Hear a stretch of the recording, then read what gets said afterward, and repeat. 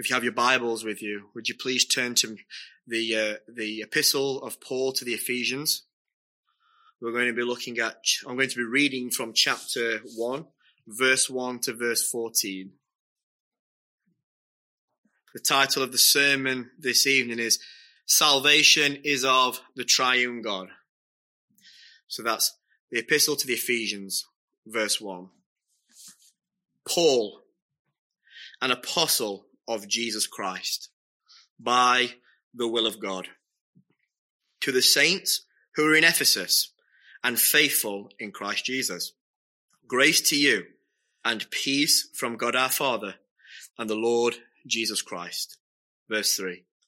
Blessed be the God and Father of our Lord Jesus Christ, who has blessed us with every spiritual blessing in the heavenly places in Christ, just as he chose us in him before the foundation of the world, that we should be holy and without blame before him in love, having predestined us to adoption as sons by Jesus Christ to himself, according to the good pleasure of his will,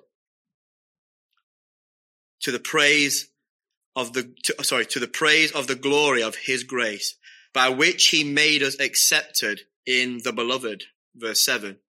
In him we have redemption through his blood, the forgiveness of sins, according to the riches of his grace, which he made to abound toward us in all wisdom and prudence, having made known to us the mystery of his will, according to his good pleasure, which he purposed in himself, that in the dispensation of the fullness of the times he might gather together in one all things in Christ, both which are in heaven and which are on earth, in him.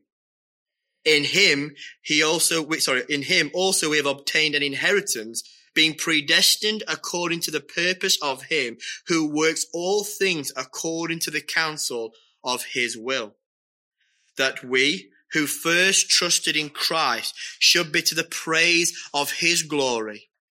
In him you also trusted, after you heard the word of truth, the gospel of your salvation, in whom also having believed, you were sealed with the Holy Spirit of promise. Verse 14, who is the guarantee of your inheritance, until the redemption of the purchased possession, to the praise of his glory. Let us pray. Father, we thank you for your word. Father, we thank you, Lord, that your word is truth. We do not have to be like the world where we are ambiguous on truth. But Lord, when you speak from your word, we don't have to wonder. This is the truth. And Father, we confess that we do not tremble before your word enough, Lord. Your word is holy, and it is the living and breathed word of the Holy Spirit. And Lord, may when we approach it in reverence, as when that is read word for word, that is the only thing that is infallible. We all here are fallible. But Lord, we pray by your goodness and by your grace, you will protect the words of this preacher here to say which is only pleasing in your sight. And Lord, may your saints here be edified. And Christ Jesus, may you be glorified, to the praise and glory of your name. In Jesus' name we pray. Amen. Amen. This evening we are going to be looking at a very vast topic. We're going to be looking at the Trinity in salvation. The Trinity is something I must admit I absolutely do love to study. I love how God has revealed himself over a period of time in the Holy Scriptures, that he is in fact one in being and three in divine person. It really does pain me today to see the lack of emphasis on the nature of God in our sermons, as this doctrine of the Trinity, not only is it essential to our faith, it is completely unique to Christianity. No other religion claims what we claim about God. Many religions claim to be monotheist, the belief in one God. Yet we as Christians are the only ones who, while affirming to be monotheists, yet we proclaim that God has revealed himself in three divine persons. namely the Father, the Son, and the Holy Spirit. And these three are one in essence, co-equal and co-eternal. In fact, I strongly believe that if we deny this doctrine, the whole of Christianity falls apart.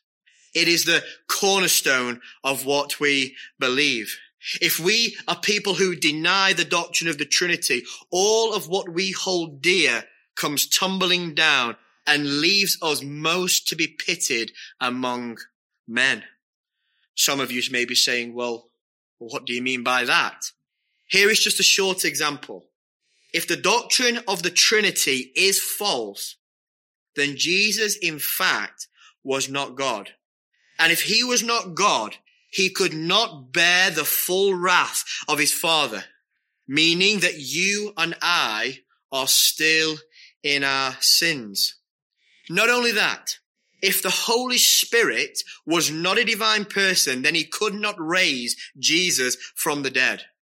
And Paul says, if Christ is not raised from the dead, we are to be most pitied among men. Brethren, our eternity hangs in the grasp of this doctrine. If we are indeed wrong on this doctrine, the Muslims and the Orthodox Jew are right. We are idolaters. But if this doctrine, which is revealed so clearly in Scripture, is true, it is one of the most, if not the most glorious truths that we will ever delve into. It is not, and I will repeat this, it is not a secondary issue. It is not a secondary issue. And it certainly is not a secondary issue with regards to the doctrine of salvation. The salvation of our souls is Trinitarian. I hope that we realize, brethren, that salvation is not just a work of one person of the Godhead. God the Father is Savior. In the passages which we have just read from verse 3 to 6, Paul is proclaiming how the Father is Savior. God the Son is Savior. As we read verses 7 to 12, Paul tells us how the Son, Christ himself, is Savior. God the Holy Spirit is Savior. Paul tells us in verses 13 and 14 how the Holy Spirit is Savior. In fact, the Apostle Paul, in this passage we have just read, with this doctrine of the Trinity in mind, is actually breaking out into worship and adoration of what God has done in salvation of vile sinners such as we. That is why, my brethren, theology is not just for smart academics, but all who claim the name of Jesus Christ. The deeper our study of theology should always lead to a greater doxology of praise and worship. When we look at this doctrine and the work God has done for vile sinners such as us, we will not be big-headed academics, puffed up people, but men and women who have tears in our eyes, praising our triune God. Let us not be guilty of so many today of neglecting theology. We as Christians are commanded to grow in the knowledge of who God is. Guess what? That's theology, the study of God. If we are Christ's, we are theologians by default. Jesus said, did he not, in John 17, and this is eternal life. This is eternal life, that they may know you, the only true God, and Jesus Christ, whom thou hast sent. So knowing God, brethren, is essential to salvation. Not only that, I truly do believe that having a proper knowledge of the Trinity in salvation will lead us into a greater height of the assurance of the love of God for us personally. Understanding the doctrine of the Trinity neglecting the doctrine of the Trinity is catastrophic to our walk with the Lord. If I did have many weeks on this particular passage, I could be here for maybe 8 or 10, maybe 11 sermons, extracting from this text the richness of each verse. But I don't have that time. So we will literally be scratching the tip of the iceberg this evening. My aim this evening is not so much to fill your head with knowledge and go away from church this evening saying, that was very interesting. My aim this evening is, by God's grace and help, for you to walk away praising God for the great things he has done for us. So if you're in Christ this evening, knowing more of what the Lord's involvement is in your salvation should lead you to a greater love for him and an endeavor to walk with him in holiness and to the praise and glory of his great name. So let us delve into this together. If you're taking notes, my first point or my first heading, what is? Salvation was God's plan. Salvation was God's plan. Before we go any further, I must for a moment start by saying this. If we do not understand that salvation was planned or foreordained, we will inevitably go wrong from there. One of the things that is absolutely rife in the modern church is the view that salvation is reactive. God is reacting to us.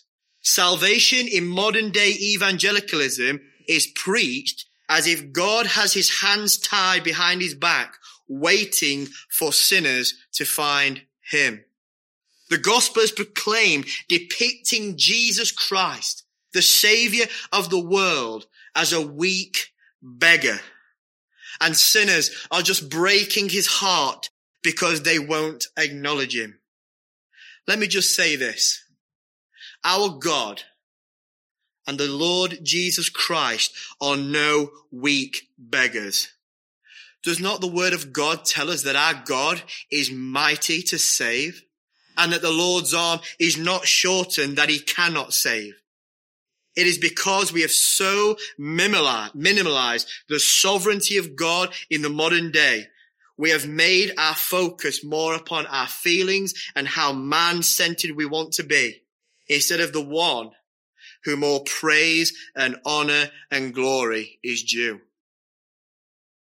To start to see the glory of this salvation, we must start where the Apostle Paul does here.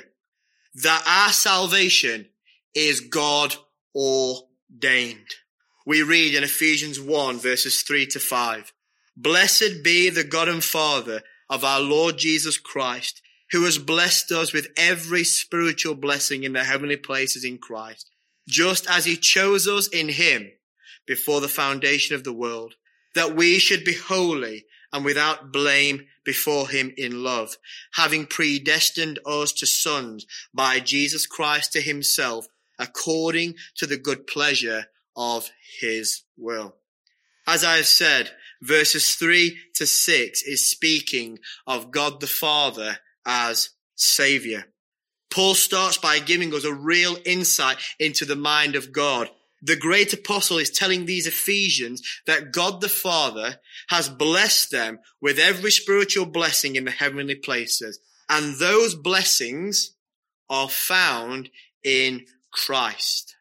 There is no blessing outside the Lord Jesus Christ. God the Father is the one from whom all blessings flow, but they are only flowing to those who are found in his dear Son. No Christ, no blessing from the Father.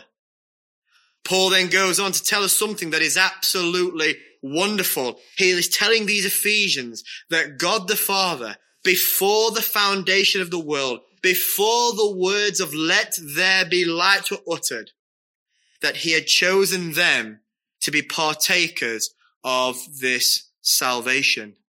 The word in Greek chose literally means to pick out of the bunch. This isn't a random selection, but it is an intentional action by God himself. And then it says, having chosen us, he has predestinated us or predestined us to adoption as sons by Jesus Christ himself. Theologians call this the redemptive covenant of God. What is that? In eternity past, there was a great council in the heavens, and each person of the Trinity chose the role which they would take in redemptive history. Within this council, the Father has chosen a people that would inherit salvation. And these people he has given to his Son to redeem from sin and the consequences of the fall. Now, some people try and deny this particular doctrine because there isn't an explicit phrase or passage of scripture that say that this council take place. Yet, if we are people who take scripture seriously, we have no choice, brethren, but to adopt that this event happened in eternity past. Not only do we see it from this passage we have just read, but here are a few passages from the Lord Jesus Christ himself. John 6:37. All that the Father have given me will come to me. And the one who comes to me I will by no means cast out. For I, Jesus, have come down for I have come down from heaven, not to do my own will, but the will of him who sent me. This is the will of the Father who sent me, that all he has given me, I should lose nothing, but raise it up on the last day. John 6:44 tells us plainly that no one can even come to me, Jesus says, unless the Father who sent me draws him. And then John 17, in that great high priestly prayer of our Lord, he says this, I have glorified you on the earth. And then he says, I have finished the work which you have given me to do. And now, O Father, glorify me with yourself, with the glory which I had with you before the world was. These are just three scriptures of so many that clearly show that before the foundation of the world, there has been an agreement, a covenant made between the Father and the Son in respect to salvation. The Father chose a people and the Son has been sent accomplishing the task that has been sent him to do, to redeem those people whom the Father has given. Brethren, this is absolutely wonderful. Why? This, if you are in Christ, should be ringing sweet in your ear this evening. If you're unclear why, let me give you the reason to bring it home to you. If you are in Christ this evening, you yourself will know the plague of your own soul. You will know the rebellion that which still to a degree surges within you. And I'm sure you can recount the multitude of sins which make you recoil in guilt and shame. Yet, before the foundation of the world, the omniscient, omnipresent God, who knows the end from the beginning, knew all your crimes that you would commit against him. He knows all about your cosmic treason, which demands his just and holy indignation.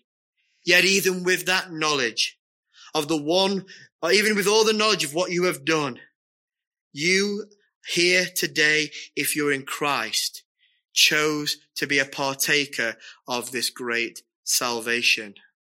In that great council, before time was, your name, yes, your name sounded forth in the very courtroom of heaven, and the Father chose you to be his own. Get your head round that. I have seriously no idea why so many Christians are so hostile to this particular doctrine. It's beautiful. It's wonderful. Some of you may be saying, well, why did he choose me? Was it something in me? Did he see a little speck of goodness in me somewhere? I can say with absolute certainty, brethren, it was absolutely nothing he saw in you and me. That would leave room for boasting. But Paul tells us in Romans 8:29, those who he foreknew. he also predestined to be conformed to the image of his Son. Now, if we know anything about the word foreknow or foreknew, Adam knew Eve. It is something that is intimate. A better translation is foreloved.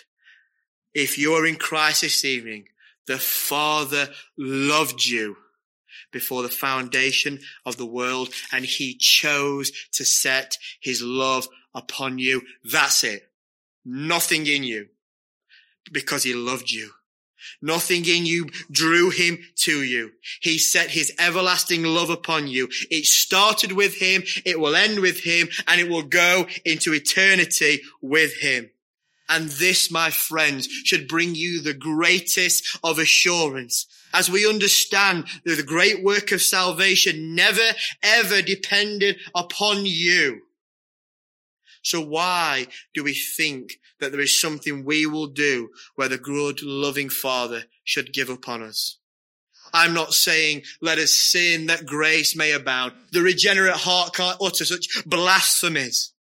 Yet the truth still remains. Nothing, absolutely nothing can separate you from the love of God which is in Christ Jesus. God the Father, so out of his great love for you, sprang forth the plan of redemption, choosing the worst that humanity has to offer to bring praise and glory to his great name. If we just try and contemplate this for a while, it will destroy any pride in us. I've heard people before who I've explained this to, and they say, I bet this makes you feel rather special and puffed up, thinking that God has chose you above another. I would say this though. If that is your reaction here this evening, I would say examine yourself. As this does not puff up, but when we see something of who we really are before God, and yet we see that God loved me in spite of me, it should make us like the Apostle Peter when he saw our Lord and he says, depart from me, I'm a sinful man. But yet God says, fear not, for I have redeemed you. I have called you by name. By name, you are mine. So we have seen how the Father's dominant role in salvation. We have seen that he is the author of the redemptive plan, choosing the elect before the foundation of the world. We now move on to the second person, God the Son, the Lord Jesus Christ, which leads me to my second point. Redemption through his blood. If you're taking notes, that's the title of the second point. Redemption through his blood.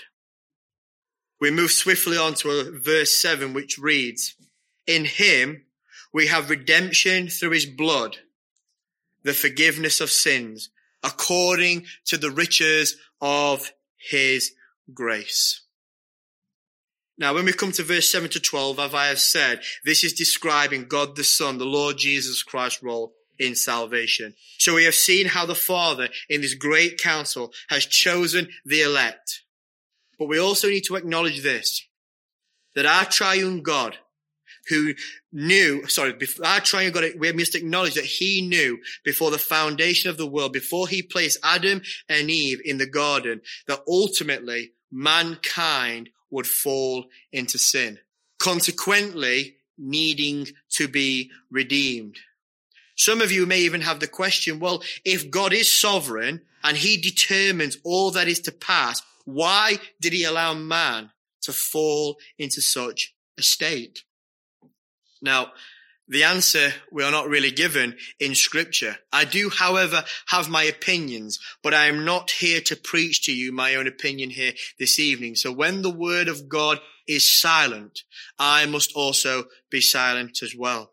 But we know that God was not surprised by the fall, and as the redemptive plan, remember, was before the foundation of the world. So with this knowledge that man would inevitably fall, and consequently the whole of Adam's race, the whole of the human race, God's elect needed to be redeemed.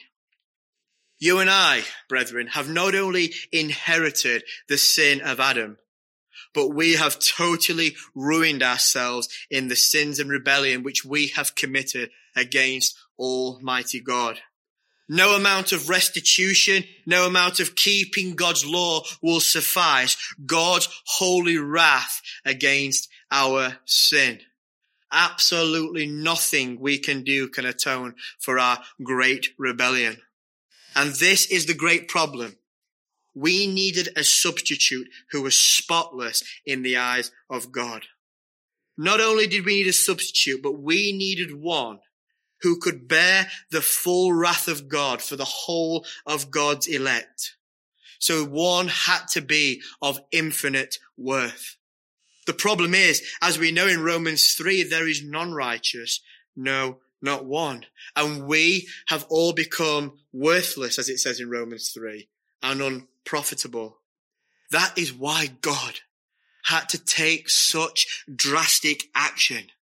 I wonder if we ever think about this. Our salvation could come in no other way apart from God the Son. The second person of the blessed Trinity had to take on flesh. And he had to make himself subject to the very law that he created. And the one who flung the stars into the heavens had to be nailed to the tree that he created. Jesus, being fully God, was the only one of infinite worth who could bear the full force of the Father's wrath against sinners. And because he was fully man, he could be the perfect representative before the throne of grace. This is why we can have no fellowship with the cults. As the Jesus who is not the Jesus of the New Testament and of Scripture, the second person of the Blessed Trinity cannot fulfill this. He cannot be the one who can make perfect propitiation for the sins of the people. He had to be fully God so he could bear the full wrath of God and because of his infinite worth. And he had to be man, otherwise he could not be our substitute. I wonder if we ever think how drastic that was. That God the Son, the one who at this moment in time is surrounded by the heavenly host singing, holy, holy, holy is the Lord God Almighty, had to humble himself. He who was rich became poor, that we may be rich. The Lord Jesus, out of his great love for you and I here today, exhausted the full wrath and justice of his Father. Why? Why did he do such a thing? Because God demonstrated his own love towards us, that while we were yet still sinners, Christ died for us. In that great council, God the Son saw all your sin. He saw all my sin. He saw all our sin from the moment that we are born to the moment that we are put in the grave. And he paid every last mite. So we today can be justified before the Father. And all our sin and guilt are dealt with. Completely dealt with. The problem is, brethren, that there are some here today who need to start believing that. It is so hard seeing Christians who Christ has redeemed live under constant condemnation over past sin. It is absolutely finished. Absolutely finished. Listen, brethren, Christ paid too much for you to live with your head in the sand. And again, if you think I'm saying let us sin, that grace abound, you are not hearing me. I'm saying this, Christian, Christ redeemed one. You are free. All your crimes in the past and in the present and the future have been dealt with by the Lord Jesus Christ. Jesus himself, being God, knew all the crimes which he had to pay for. He didn't go on that cross and anything that was laid upon him was a surprise to him. Nothing you've done was a surprise to Christ. But yet, because of his great love for you here today, he willingly let the Romans nail him to a cross, and he willingly had the Father's wrath poured upon him. He knew how much it would cost him, brethren. He knew how much it would cost him. But because of his dear love for you today, saint, he would rather himself endure and exhaust the full wrath of his Father, so you today may be a redeemed child of God. But some of you may be saying, well, I failed him too many times, surely. Surely there's no hope for me. Surely I have gone one step too far. My case is too far gone. What hope is there for me? I said it in a prayer. If we say that we have no sin, we deceive ourselves and the truth is not in us. But if we confess our sins, he is just and faithful to forgive us of our sins and to cleanse us from all unrighteousness. If we say we have no sin, we make him a liar. My little children, I write to you that you sin not. But if any man sins, we have an advocate with the Father, Jesus Christ the righteous, and he is the propitiation for your sin here today. Always go back to him. Always run to him. No matter how many times you may fall, the righteous man may fall 7 times, but what does he do? He rises again. Christ has made propitiation for you, my brethren. If there be any here today who say, I've just blown it, run to him. For he says, the one who comes to me, I will by no means cast out. Never stop going to him. His blood has made perfect propitiation for you this evening. Which leads me to my last and final point. Sealed by the Holy Spirit. So now we come to the third person in the Godhead, the divine person which I believe in the vast majority of Christendom in the day we live is totally misunderstood. First, I must emphasize that the Holy Spirit is a divine person. Many upon many people talk about the Holy Spirit as if he is just a mere force that comes from the Father or the Son. That's heresy. The Holy Spirit is God himself, the third person of the Godhead. And he is just as much involved in the redemption of our souls than the Father and the Son. Remember, brethren, we do not worship 3 gods. We worship one God, one being and 3 divine persons. And all the divine persons work in complete harmony together.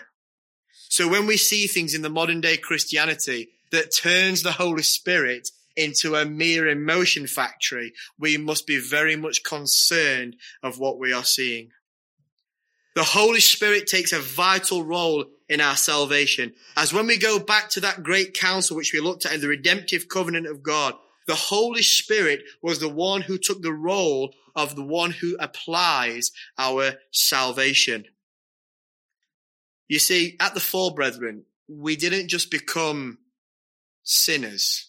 We didn't just become people who sin, but we became by nature sinners. We didn't become 50% good and 50% evil. At the fall, we became completely ruined, dead in trespasses and in sins, and unable to respond to the gospel. And I say it's as drastic as this. Even if the Father and the Son fulfilled their roles within the redemptive plan, without the work of the third person of the Blessed Trinity, we would refuse to acknowledge the great work done for us. Brethren, I know this is unpopular opinion in the day we live, but we're not born neutral to God. We hear many people in the open air who say, oh, well, I'm not against Christianity. It's just not for me. But then you mention Christ and hostility comes just like that. Because we are, as Romans 1 says, born God haters, hostile and at enmity to God. And this is the state of every man and woman born of natural generation. All are born God haters. So the question is this for you. If that is our state, and that is the state of every man and woman, how can anybody repent and believe upon the Lord Jesus Christ and receive this salvation? And this, my friends, is why I must take the stance that regeneration precedes faith. Being born again comes before we have faith. And this is the role of the Holy Spirit. He is the one who takes out our God-hating hearts and regenerates us into new creations in Christ. Ezekiel talks about this. He says, this is God speaking about the new covenant. I will give you a new heart and put a new spirit within you. I will take out the heart of stone out of your flesh and give you a heart of flesh. I will put my spirit within you and cause you to walk in my statutes, and you will keep my judgments and do them. Notice the word cause. This isn't something from our own free will. This is something that God is doing without our consent by the Holy Spirit. The Holy Spirit first must do this to someone before he can have any affection for the Lord Jesus Christ. We need God, the Holy Spirit, to drastically change us. And once that has taken place, it is only then that sinners like you and I can have a convicting work. We can have that convicting work of the Spirit, see our absolute helpless estate. And then the Holy Spirit points us to the one, Jesus Christ, who made propitiation for us. That one who we go to will give us rest. And then, as it says in verse 13 and 14, that he seals us till the day of redemption. Brethren, we often miss this out. We often miss this out, the great work of God. If a man is dead in sins, how can he turn to God in faith, and how can he love the one he's born to hate? It is only because God first loved you that you can love him, because he saw your estate and he dove from heaven to earth, and he picked your dead corpse up and breathed life into it, that you saw your need for Christ. That is the work that God has done. Brothers, sisters, salvation is a complete work of the Trinity. There is no getting around it. And as I have said, God the Father is the one who chose you before the foundation of the world, loved you, and he gave you to the Son who loved you. And the Son accomplished your salvation. And the Holy Spirit who loved you raised you from death into life, and is now changing you by sanctification, one degree of glory to another. Call that Calvinism, call it what you want. But I have not quoted John Calvin or a reformer. All I have brought you today is the word of God. And I just want to say this before I finish. Any other view of salvation makes the Trinity at odds with one another. Let me just give you an example. If the Father has elected, as we have seen, Jesus is trying to save everyone, and the Holy Spirit is trying to apply salvation to those whom the Father has not chosen, that puts the persons of the Trinity at total odds with one another. It's blasphemy.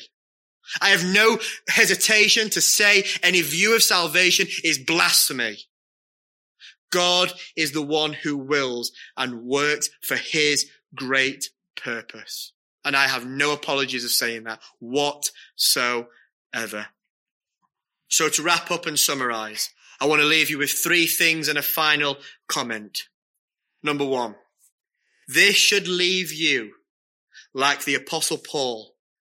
Knowing this about God should leave us in greater doxology that God, and we're going to sing it in a minute, and can it be that I should gain an interest in the Saviour's love? Do you ever think about that when we sing that? And can it be? That's the heart of the believer. The believer can barely believe that he's been saved. Do you know what the hypocrite does? The hypocrite, God owes me. Of course I'm saved. The believer can barely believe it. He can barely believe it. And it lifts us up in praise and adoration. Number two, it should lead you to a greater sense of the assurance, knowing that God loved you before the foundation of the world. And that love cannot be thwarted because it started with God. It will end with God. It's a bit like what God said to Israel, isn't it? Israel, I love you. Why? Because I love you. You're not mighty, but I loved you. And number 3, and this may be, if some of you do not believe in this doctrine, which are the doctrines of grace, this may be a little bit confusing to you, but the third thing it should leave you to do, it should encourage you in evangelism. But God's got his people. They'll be saved, won't they? Listen to me, friends. We do not know who the elect are. God has said, go and preach the gospel to all creation. And Jesus promises this, my sheep hear my voice and they follow me and I give them eternal life. Every time you go out there, it doesn't depend on anything you do. God is the one who is at work and his word shall not return void. Praise God. That's the God we serve, not a weak beggar, but a powerful Savior. And lastly, if you have not yet bowed the knee to Jesus Christ, I can't presume that everybody has here, and you maybe have heard the argument here today saying, well, if I'm not one of the elect, how can I come to Christ anyway? If I'm not one of the elect. Brethren, we are not told to contemplate our election before we come to Christ. Nowhere will you find that in Scripture.